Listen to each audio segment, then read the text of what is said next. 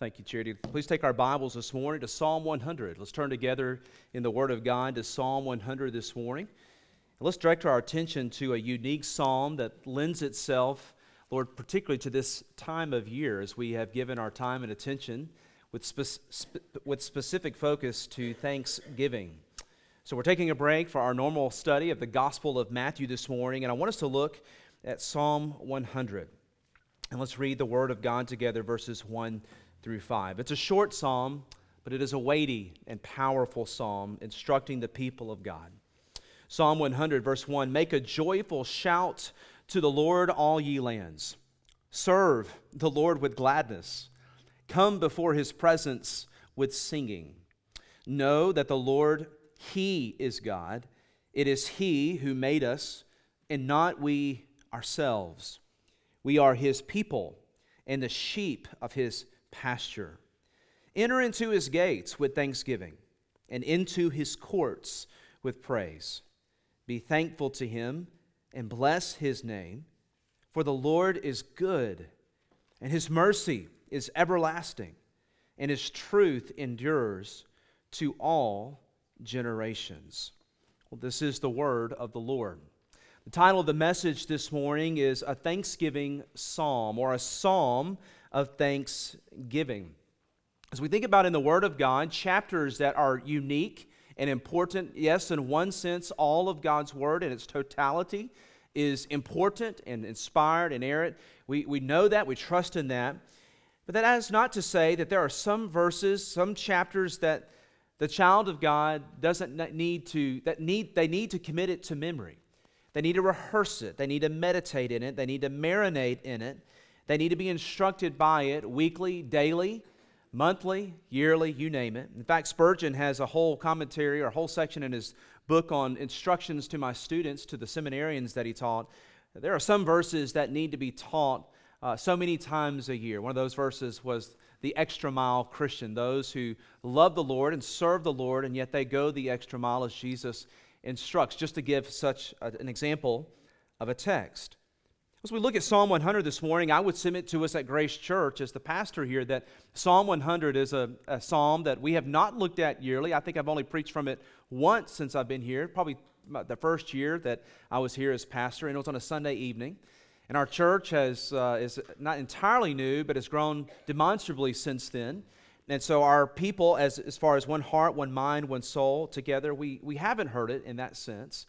But even if you have committed Psalm 100 to memory, friends, let me just exhort you. This is a psalm that gives instruction for us in our love of God and our service for Him that we need to visit again and again and again. In fact, I'm grateful to one of my Sunday school teachers who taught me on Sunday night children's choir at the church that I attended growing up. And one of the things that she would do regularly was take scripture passages and make her own song to go with them. And I'm not going to do it right here, right now, but I could sing to you Psalm 100 as she taught us to sing it together. And as I was preparing, the Lord just brought that to my memory. I was reminded of it. It just kind of hit me from the side. And I sung it to myself as I was sitting there. And I couldn't believe it, that I could still sing a song that I learned when I was Suzanne's age. And I could commit it to memory. We're grateful for those people who help us learn the Word of God, but particularly commit it to memory. As we look at Psalm 100, this is a choice text that the people of God should rehearse to ourselves again and again. As we see the title there, Psalm 100, it is a psalm of praise. Your translation may render it. Ours here, using the New King James, is a psalm of thanksgiving.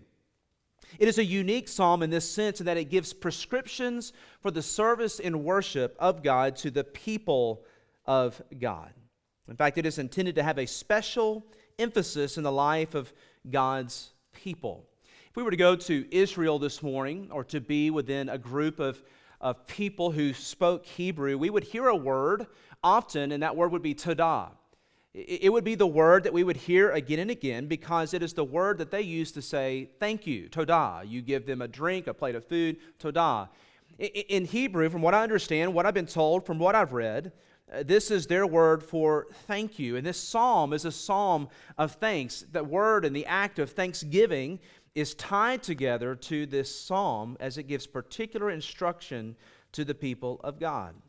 Psalm 100 serves us to instruct us in something, and that something is the heart and the art of worshiping and serving God. Again, Psalm 100 serves to instruct us in the heart and in the art of worshiping God. In fact, we see it taught to us in the form of divine commands.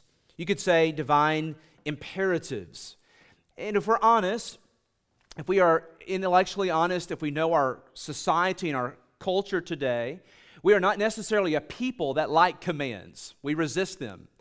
We don't like it when people tell us to do something. We don't even like it when our designated boss at work tells us to do something, even though we know that that's his job to tell us to do things, right?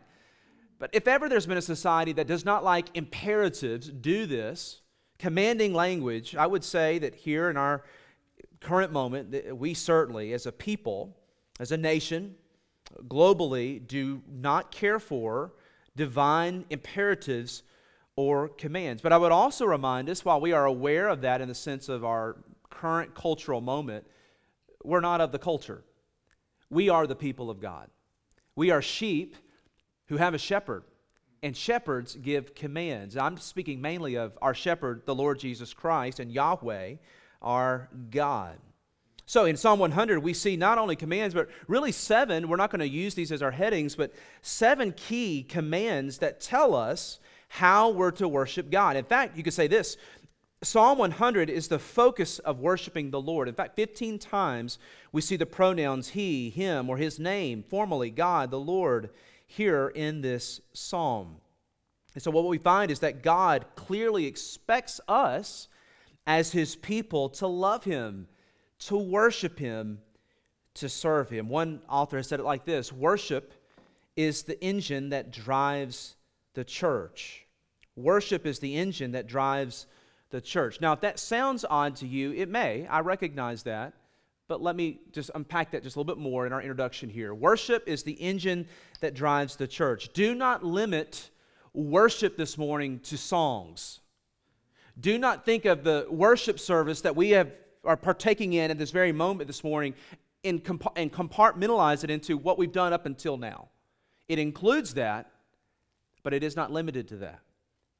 Worship is the engine that drives the church, and our worship in the life of a believer, in the life of a Christian, is expressed in singing, in praying, in giving, in the reading of Scripture among the assembly, in preaching. What I'm doing right now is worship. Worship is not, now we've left that and now we're on to the preaching, as if it's boring, and hopefully it is not boring, as if it's just something that is set aside at the very end, and we now set aside some time for the preaching. By the way, in most churches, you can tell they think it's boring and how much time they allot to it. They tack it on, the preaching at the very end, 15 minutes of a self-humanistic type of sermon, and it tells and expresses what they really think about preaching. I'm grateful for a church like Grace Church that allots plenty of time to preaching. And I'm glad to tell you that I cannot quite even see what time it is on the clock, but I'll know I'm done when I'm done. I'm just kidding. Here's the point I'm trying to nail down. Worship is the engine that drives the church, and worship is all of life. It is comprehensive, and it includes everything we've done here this morning. And friends, it also includes those who are serving him in the nursery this morning, those who have cleaned the buildings, have facilitated an atmosphere of worship to where we are free to not focus on other things around us, but things have been prepared for us to be able to focus our attention upon the Lord. I'm grateful for all of that. Well, this morning, as we walk briefly through Psalm 100, we're going to frame our thoughts around these 3 headings. Number 1, we are called to approach God. We'll see that in verses 1 and 2. Secondly, we are called by the psalmist to apprehend God. We see this in verse 3. And then thirdly, we are called to adore God in verses 4 and 5. Number 1, we are called to approach God. We are commanded to approach God, verses 1 and 2. Number 2, we're called to apprehend God, verse 3. And then number 3, we are called to adore God in verses 4 and 5. First of all, I want us to note, number 1, we are called to approach God. Notice with me in our text, verses 1 and 2. Make a joyful shout, a noise to the Lord. all ye lands. Serve the Lord with gladness. Come before his presence with singing. Right off the bat, we have three brief, fast imperatives. Make, serve, come. Here we have the instruction of the Holy Spirit and the authority of God's Word, the Lord himself telling us as his people to do these things with our hearts, with our bodies. How do we approach God? Well, according to the psalmist here, how do we come before him? We do it, notice it, cognitively and emotionally.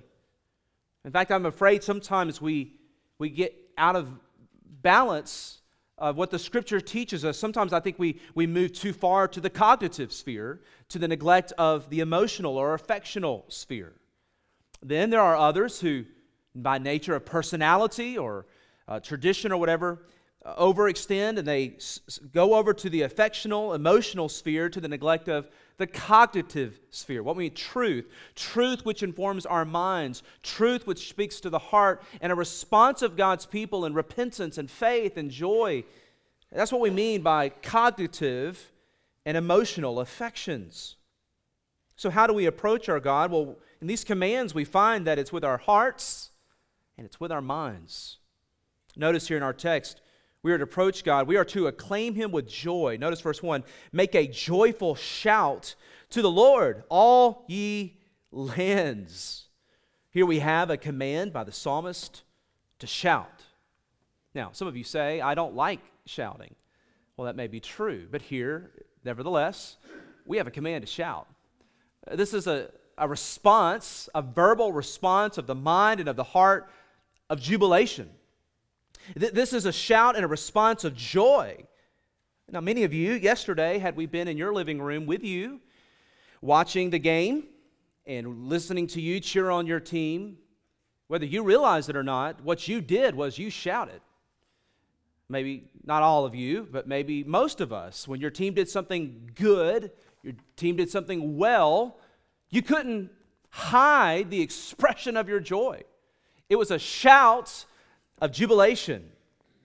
Now, you get the idea. We are evangelists. We're brand evangelists. There's products and things that we're devoted to. We've shopped from LL Bean all of our life. We get the catalog and we order those flannels.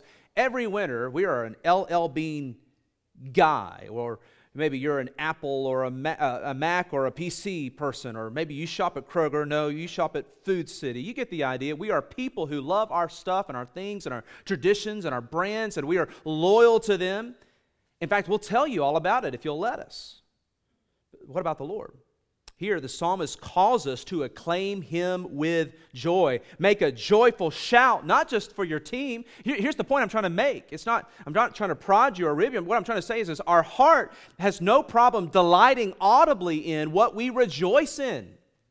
And here the psalmist says, acclaim him with joy. Make a joyful shout to the Lord. Why? Because he reigns. We shout because we have much to praise the Lord for. We shout because he reigns. Psalm 98 verse 1. Turn there with me just briefly. Psalm 98 in verse 1. The psalmist says, oh, sing to the Lord a new song. Why? For he has done marvelous things. His right hand and his holy arm have gained him the victory. The Lord has made known his salvation, and his righteousness he has revealed in the sight of the nations. Shout because of that. Verse 3, he has remembered his mercy and his faithfulness to the house of Israel. And all the ends of the earth have seen the salvation of our God. Shout. Notice here verse 4. This is a command not only for the people of God to shout. Psalm 98, the psalmist here in verse 4 says, shout joyfully to the Lord, all the earth. Break forth in song, rejoice and sing praises. Sing to the Lord with the harp and the sound of a psalm, with trumpets and the sound of a horn. Shout joyfully before the Lord the King. Let the sea roar in all of its fullness, the world and those who dwell therein. Let the rivers clap their hands. Let the hills be joyful together before the Lord, for he is coming to judge the earth. With righteousness he shall judge the world and the peoples with equity. What Psalm 98 is telling us is that God's creative order is shouting joyfully. The rivers are clapping their hands. The oceans are singing his praises. But what of the redeemed people of God this morning? Now, if you're suffering with a cold, do not hear what I'm saying has an agenda towards you, and I promise you I have no idea who has the cold this morning, whose nasal cavities are stopped, you're suffering from a cough, and you desire to sing with us this morning. Do not be the curmudgeon that comes up to me to let me know why you think I was preaching to you this morning. I don't know that.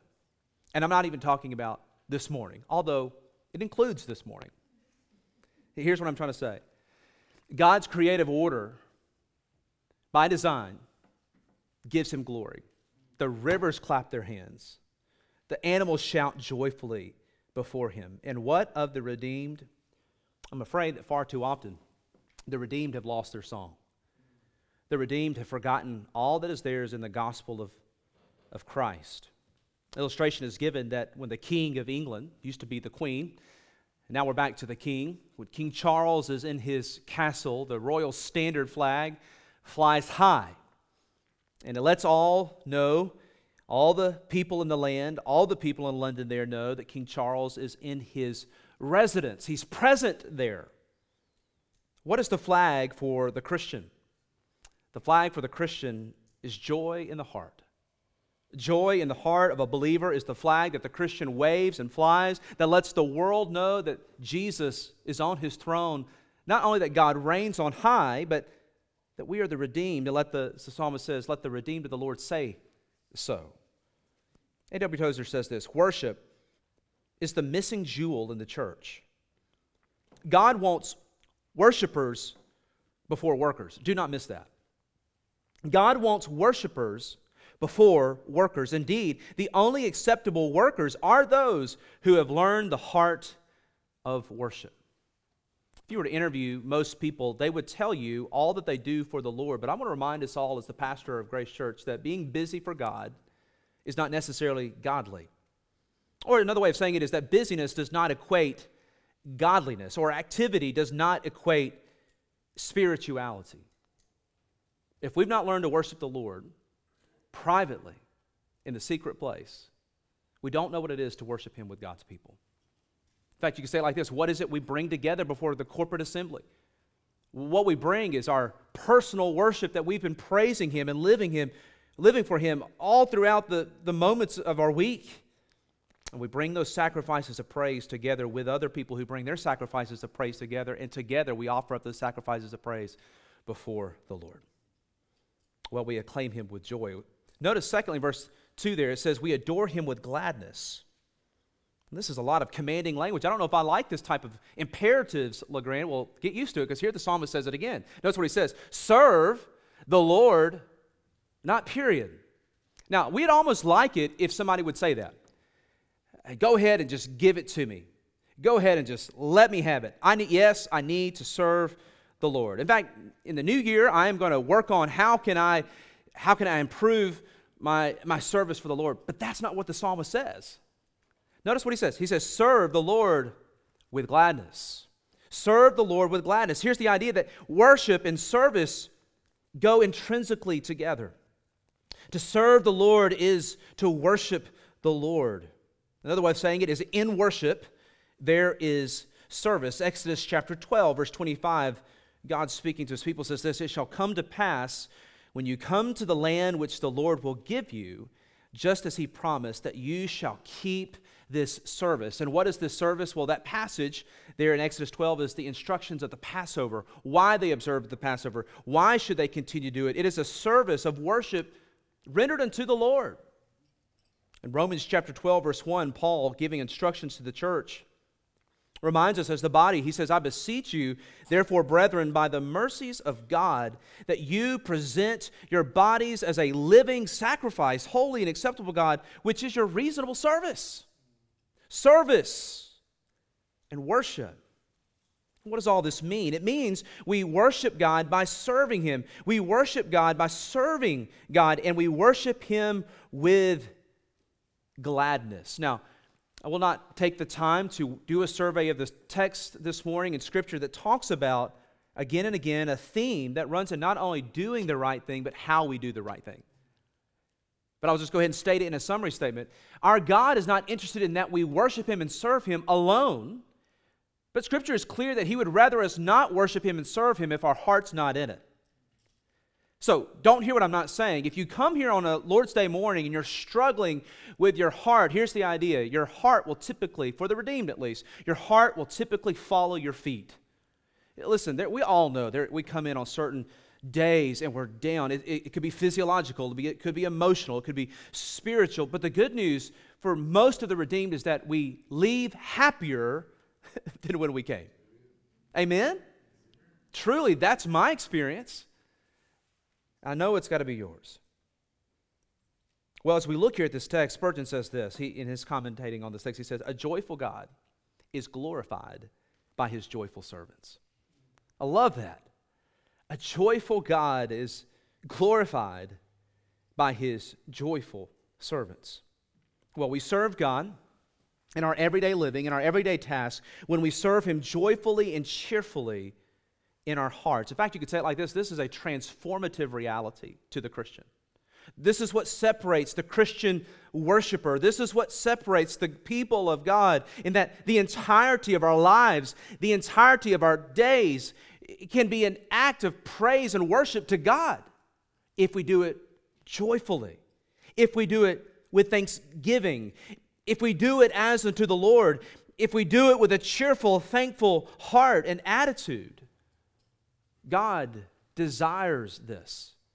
God delights in this. As we saw, God doesn't just want givers. He delights in cheerful givers. In fact, if you study the history of God dealing with his people, much of their judgment came from two things. Number one, unbelief. For example, in Deuteronomy 28, unbelief, but also because his people failed to serve him with faith and thanksgiving. They had unbelief, lack of faith, but with that also a lack of joy in thanksgiving. In fact, this lack of thanksgiving brought about God's hand of judgment upon them time and time again. Well, again, how do we worship the Lord? We worship him by serving him with gladness. Listen, friends, you've heard the phrase, everything you see in the secular world and the self-help books and all of that, all of them are mostly rip-offs of Scripture. And you'll hear the phrase, everything changes. When you look at life, instead of saying, I have to, everything changes when you say, I get to. And it's true. But the Christian knows this above everyone else. We get to serve the Lord our God. Well, notice a third brief thing here. We are commanded that we acknowledge him with singing. Verse 2 there, it says, come before his presence with singing. Now, this parallels what has come before. Here the psalmist is using parallelism to state his instruction. Come before his presence with singing. This is speaking to the corporate aspect, the corporate life of the church. Psalm 95:2, let us come before his presence with thanksgiving. Let us shout joyfully to him with psalms. There's an idea that singing and thanksgiving are one and the same here in Psalm 100 and other psalms. To come before the Lord with thanksgiving is expressed in singing. And to come before the Lord with singing is to equate with thanksgiving. We're singing with grateful and thankful hearts to the Lord. Now, some of you, when you start thinking about singing, you think of it as something removed from your discipleship. And that's tragic. It is. And some of you, when you think about singing, you think, well, I don't sing. Some of you, when you think about singing, you say, well, I didn't grow up in a singing home. I wasn't given lessons. And so singing is something like the skilled people do. Or singing is something that the choral club at school, that's what they did. If you sang, you were in the singing club. Or, you get the idea. We think in compartmentalized ways like that. And I would just instruct all of us, hear the heart of your pastor this morning. God's people are a singing people. Music is a vital part of our worship. It's not all of our worship, but it's a vital part of our worship. And here we are commanded to come before his presence with singing. In fact, the psalmist has already told us, shout jubilantly, worship happily, sing joyfully. It's a question for us to consider, isn't it? Christian here this morning, when you sing, do you sing? And I don't know. I promise you I don't have an agenda. I sit on the front row and I look forward. I can't see a one of you. And I don't know what you're doing when you're singing. You know it. But I have a question for you. Do you sing? Do you sing joyfully? Those are two different questions. Number one, do you sing And number two, do you sing with joy? Singing is the normative act of a redeemed people. Let the redeemed of the Lord say so. Singing is one of the joyful acts of a redeemed people. It is a normative act to repeat His mercies in our song, as we sang this morning. Repeat His mercies in your song. Repeat His mercies in your song. In fact, many of our problems would be remedied in our hearts, our souls, if we sang louder than we complained. If we sang, and then if we sang louder, then we're tempted to grumble, as we're tempted to complain. And I want to say to us here this morning, as your pastor, singing is not just for the children in the children's choir. Singing is not just for the women. Singing is for the whole of God's people. So men, hear this. Men, lead your marriages. Men, lead your homes. Lead your families in singing to the Lord. Again, I'll go back to verse 1. Make a joyful noise. Make a joyful shout to the Lord. And if you can't sing, surely you can whistle. And if you don't know how to whistle, let me encourage you, learn how to whistle. But whatever you have, offer it as a sacrifice to the Lord. In fact, you could take this verse and say it like this: the sacrifice of singing, don't miss this, the sacrifice of praise, the sacrifice of thankful heart and singing ensures that God's people never come before Him empty-handed. You may not have money to give in the offering this morning. We get it. But friend, you are not empty-handed. Offer to the Lord your sacrifice of praise that comes from a thankful heart. By the way, the gift of singing is a gift of God that is not left for just Bob Dylan alone. And it's not just left for Leonard Skinner alone. And it's not just left for the oldies and the classic rock and the bluegrass. And it's not just for the skilled musicians and artisans. It's not just for them. Listen, music comes from God. Zechariah 2, our God is a singing God. He sings over us. He sings over us as His people, even as we're here this morning. And as Spurgeon would said, a cheerful God deserves cheerful servants. A singing God deserves singing redeemed people, or a people who are redeemed that sing to Him. Well, number one, we're called to approach God, verses 1 and 2. Secondly, number two, we are called to apprehend Him. Verse 3, look there with me in our text. Know that the Lord, Yahweh, He is God. It is He who has made us, and not we ourselves. We are His people and the sheep of His pasture. Now, of the 7 key commands and imperatives in Psalm 100, this is the centerpiece. In fact, there's an inversion. It builds up to this one, and then it reduces down again. Here we have really what all of our instructions and imperatives are rooted in, and it's this understanding that we are called to apprehend God. That is to say, we are called to know Him intimately. We are to have an awareness and an understanding of God. It's why we preach expositionally here at Grace, to give the Word of God to the people of God so that they can know their God. So we look at this command, it supports and answers really the why. If we were to ask, well, why should we do that of the first 3 commands? This is the answer. In fact, you could say verse 3 supports verses 1 and 2. And then just by in an exegetical way, verse 5 supports verses 3 and 4. Just for those of you who are taking notes, if we'd like to look at that later. Verse 3 answers the commands of verses 1 and 2. Verse 5 answers the commands of verses 3 and 4. So here we're called in this command with a cognitive call. Well, how do we do this? Well, notice in verse 3, to know that He alone is our God. Notice the verse. It says, know that the Lord, He is God. That is to say that our God is exclusive. There is no God like our God. We make a distinction with our God with a capital G among the other gods, little g, that men worship, serve, that have no eyes or hands or power. Know that He alone is our God. That is to say, He is exclusively alone in His glory. And we are to know this. We are to know our God. That is to say, it should be normative in the church, and I'm glad to say it is here at Grace, that we should love the attributes of God. We should learn about our God. We should learn about His perfections, because when we know who He is, we can worship Him rightly. The truth of God helps us to know Him. So true worship is experiential with our exclusive God. Notice this word means to be intimately familiar. No, be intimately familiar that the Lord, He is God. This is intelligent communication. It involves our minds and not just our uncontrolled emotions. So many times you can go into a worship gathering. It's been a long time since I've been in one where it's driven emotionally, but when I was in college, I had to get invited to go to all kinds of campus ministries and Bible studies, and had lots of friends. They went to different things, and hey, come, and the invitations were plenteous, and hey, let's go to this. And it was our joy to do so. But a lot of them are emotionally driven and light on the truth.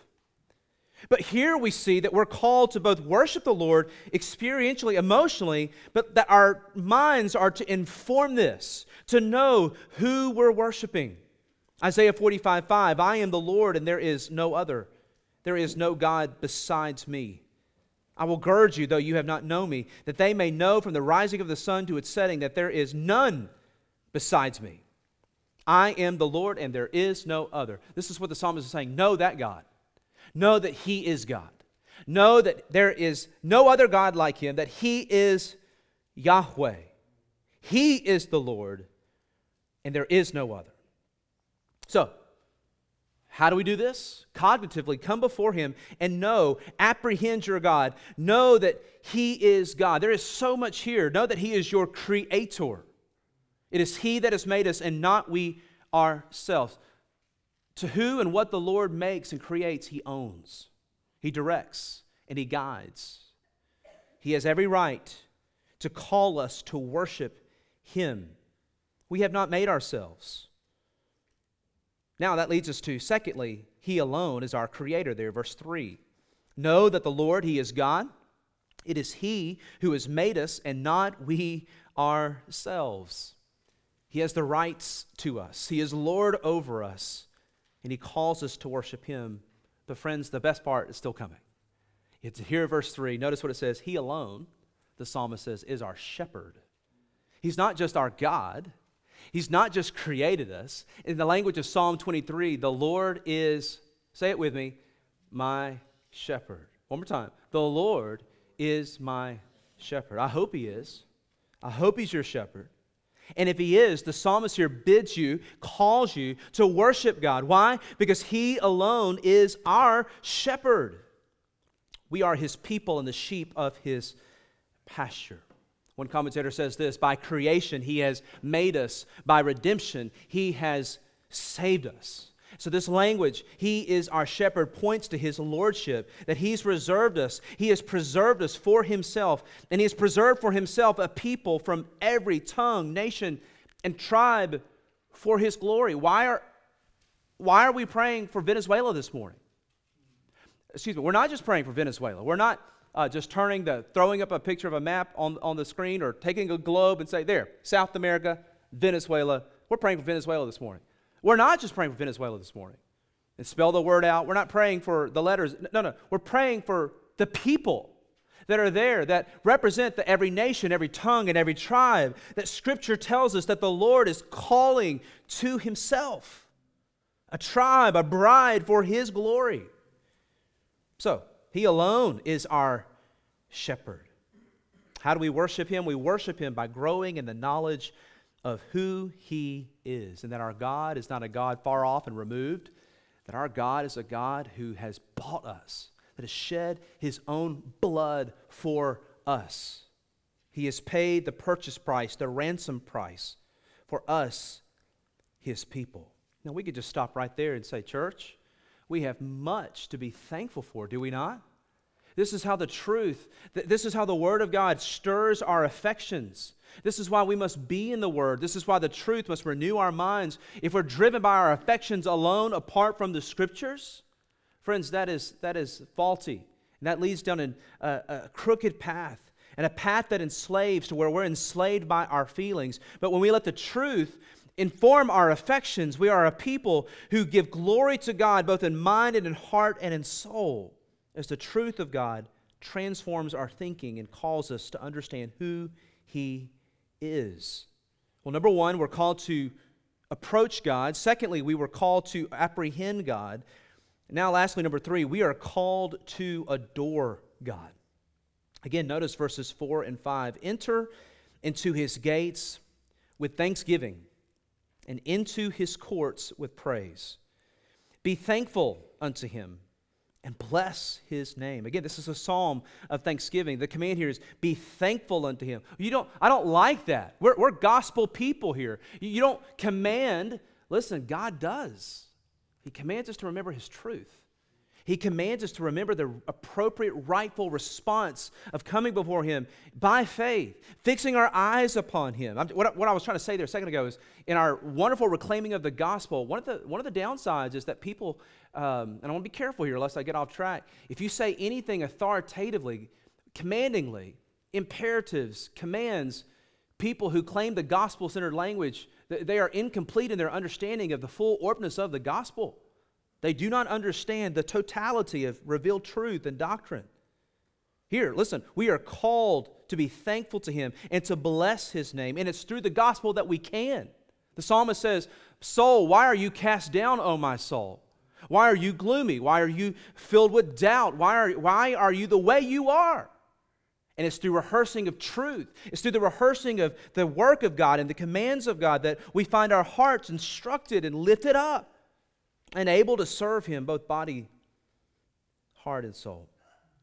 Well, we're called to adore God, enter into his gates with thanksgiving and into his courts with praise. Be thankful to him and bless his name, for the Lord is good. His mercy is everlasting, and his truth endures to all generations. What we see here in this call to worship God are these commands. And the psalmist then gives 3 reasons for the totality of all the commands. Notice there with me before we walk through this. Notice in verse 5. Okay, it's almost as if he anticipates the why questions. It's almost he anticipates the why. And so he concludes the psalm with 3 bullet point reasons. For the Lord is good. Do you need any more reasons than that? For the Lord is good. Let's go home. That's all we need to give. Well, but he doesn't stop there. He says, and secondly, his mercy is everlasting. Okay, that's enough right there. Well, but then he adds a third. And his truth endures to all generations. So what is the psalmist doing? Well, he's already told us to know our God, which we talked about, knowing his attributes, knowing his perfections. Well, here the psalmist gives us 3 so that we can know our God, know him experientially, know him cognitively, and then worship him. He just gives us 3. His truth, the truth of God, the mercy of God, and the goodness of God. So we're called here in verses 4 and 5 to adore him. Well, how is it that we are to adore him? We're to care about him in our hearts. We are to, notice here verse 4, we are to enter into his gates, not period, but we're to enter into his gates with thanksgiving. If it sounds like we're repeating ourselves, it's because we are. It's because the psalmist is. This is parallelism. He continues to give a truth, state a truth, and repeat a truth in a different way. Listen, the command of God's people is not just to come in corporate worship together, and yet for many people, that's the extent of what they will do this morning. Check. Went there, did there, went and did that. Check, check, check, check, check. We went and entered his gates this morning. But it's to miss it. And friends, to miss the joy is to miss it all. We enter into his gates with thanksgiving. We enter into his courts with praise. Why should we do this? Well, the psalmist here does not leave us to wonder. Here, he shepherds our hearts. He causes our hearts to rehearse the gospel to ourselves, to know God, and to rehearse his immutable attributes to our fearful minds and hearts. He directs our gaze and our attention to enter his gates with thanksgiving and enter into his courts with praise. And that's what I'm afraid of. I'm afraid far too often we come to the physical location and we think about people.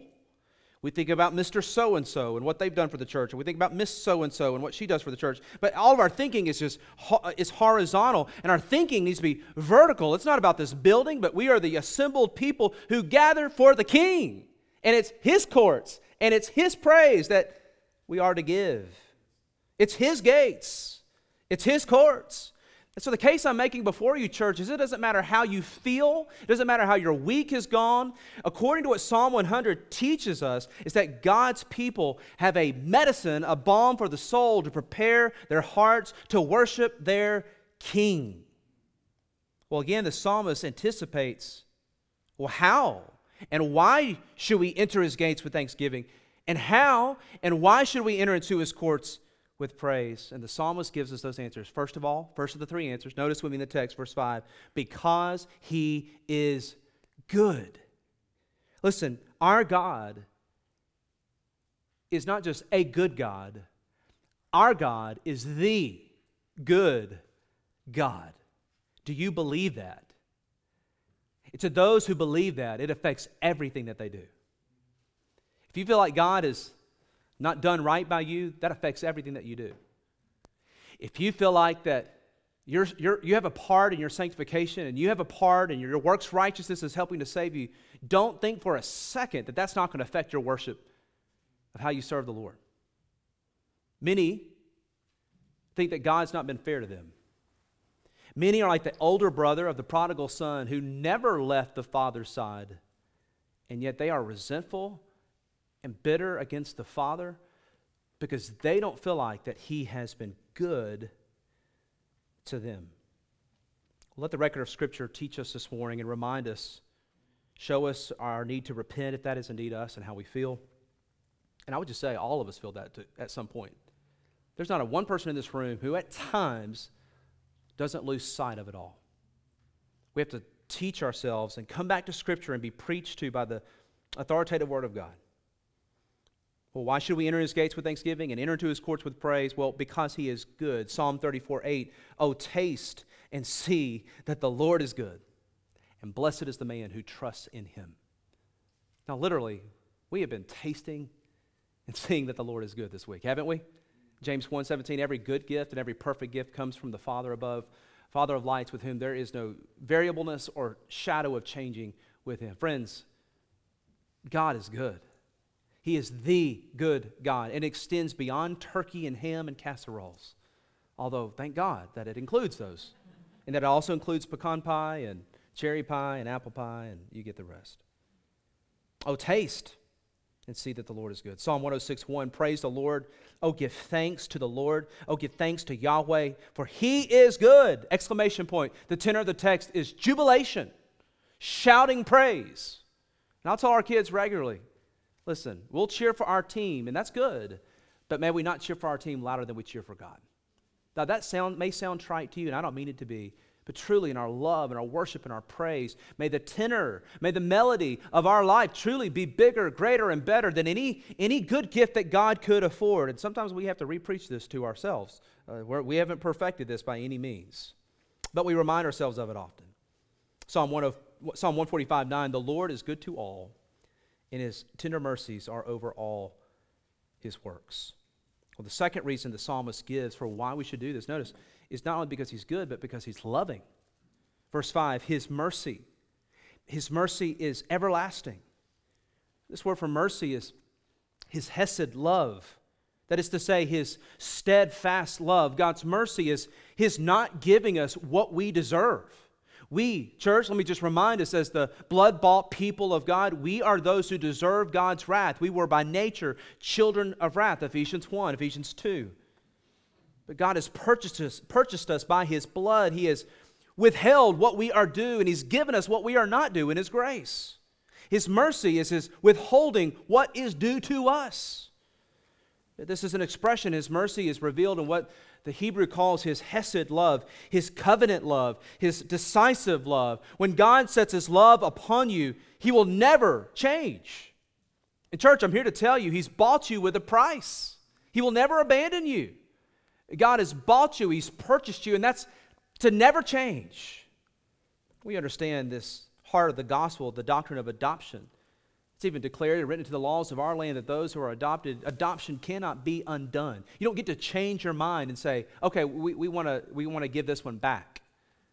That's the law of the land. Listen, the law of the land points and mirrors to the heart of our God. Those whom He adopts, He will never cast away. We are the blood-bought children of God. This is His covenant love This is His merciful love. Psalm 63:3, one of my favorite verses. Because of your loving kindness, O God, because your loving kindness is better than life, my lips will praise you. Thus I will bless you while I live, and I will lift up my hands in your name. Notice how the psalmist said, I will bless you while I live. Listen, the need for preaching will pass away. The need for sharing the gospel will pass away in glory. So many of the things, the rhythms and the disciplines of grace that we pursue here in this life will all dissipate, but one will not, and it's worship. So the psalmist says, I will worship you while I live, and the implication is and when I am alive in glory, I will continue throughout all the ages to worship you. Why? According to Psalm 63, because your steadfast covenant, hesed, merciful love is better than life. Life? You mean like more than sports? Sure. Better than life? You mean more than marriage and the benefits of marriage? Sure. Life? You mean like friendship and travel and new things and all of it. The steadfast love of the Lord, hesed, loving kindness, hesed mercy is better than life. For all these things, our lips shall praise you. Well, the last reason, we've seen He is good, He's loving. In verse 5, He is faithful. God delivers on His promises. Notice what He says, and His truth endures to all generations. Does it? Sure it does. You say, how? Well, do you have the time? But I'll point you to one, and that's the Lord Jesus Christ.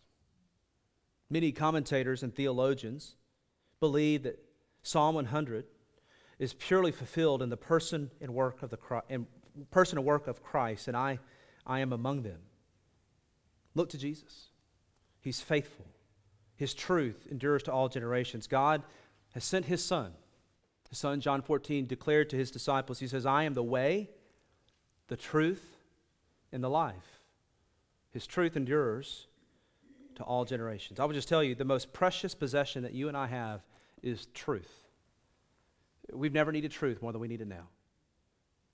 Truth. In a world that's deceived, in a world that's blinded, in a world that is stumbling headlong into hell, on the broad path of destruction, we are those who God has given His truth to in the form of His Son. He's given us the totality of His Word. We treasure it. We value it. It's our joy and our privilege to worship Him by His truth that endures through all generations in the form of His Word and His Son. Well, in conclusion, we've exposited the text this morning. Just a brief application points before we conclude this morning. Number one, what the psalmist has taught us from Psalm 100 is this. The volume of worship is loud. And I don't mean in the sense of decibels. I don't mean in the sense that starting next Sunday, we need to crank things up in here. That's not my point. But what we mean is it involves us. It means it involves the totality of our creative persons. It means that we offer our hearts, our minds, and certainly includes to some degree some measure of volume, our voices, right? It does. If you don't like that, I'll just give you an example. What if we came in here next Lord's Day morning and everything was way down low? Let's say we worship the Lord like this. And I walked up here and I said, good morning, everybody. It's good to see you. Let's worship the Lord in the beauty of holiness. And then we all stood to sing. That would be incredibly annoying. So let's not act like it doesn't involve volume. It does. But it's not limited to that. It's an expression of life. It's heard not just 12 o'clock on Sunday morning. Or I guess the way to say it is it doesn't end there. It's a song that is not relegated or contained within the corporate worship of these four walls. But the song of the redeemed is loud. It's an anthem. And by the way, if you don't like it, then you're not going to like heaven. Because heaven's full of it. I'll never forget taking a group of students to a field trip where we went around Birmingham and we looked at different types of architecture, and then we looked at how the architecture was informed and how it was used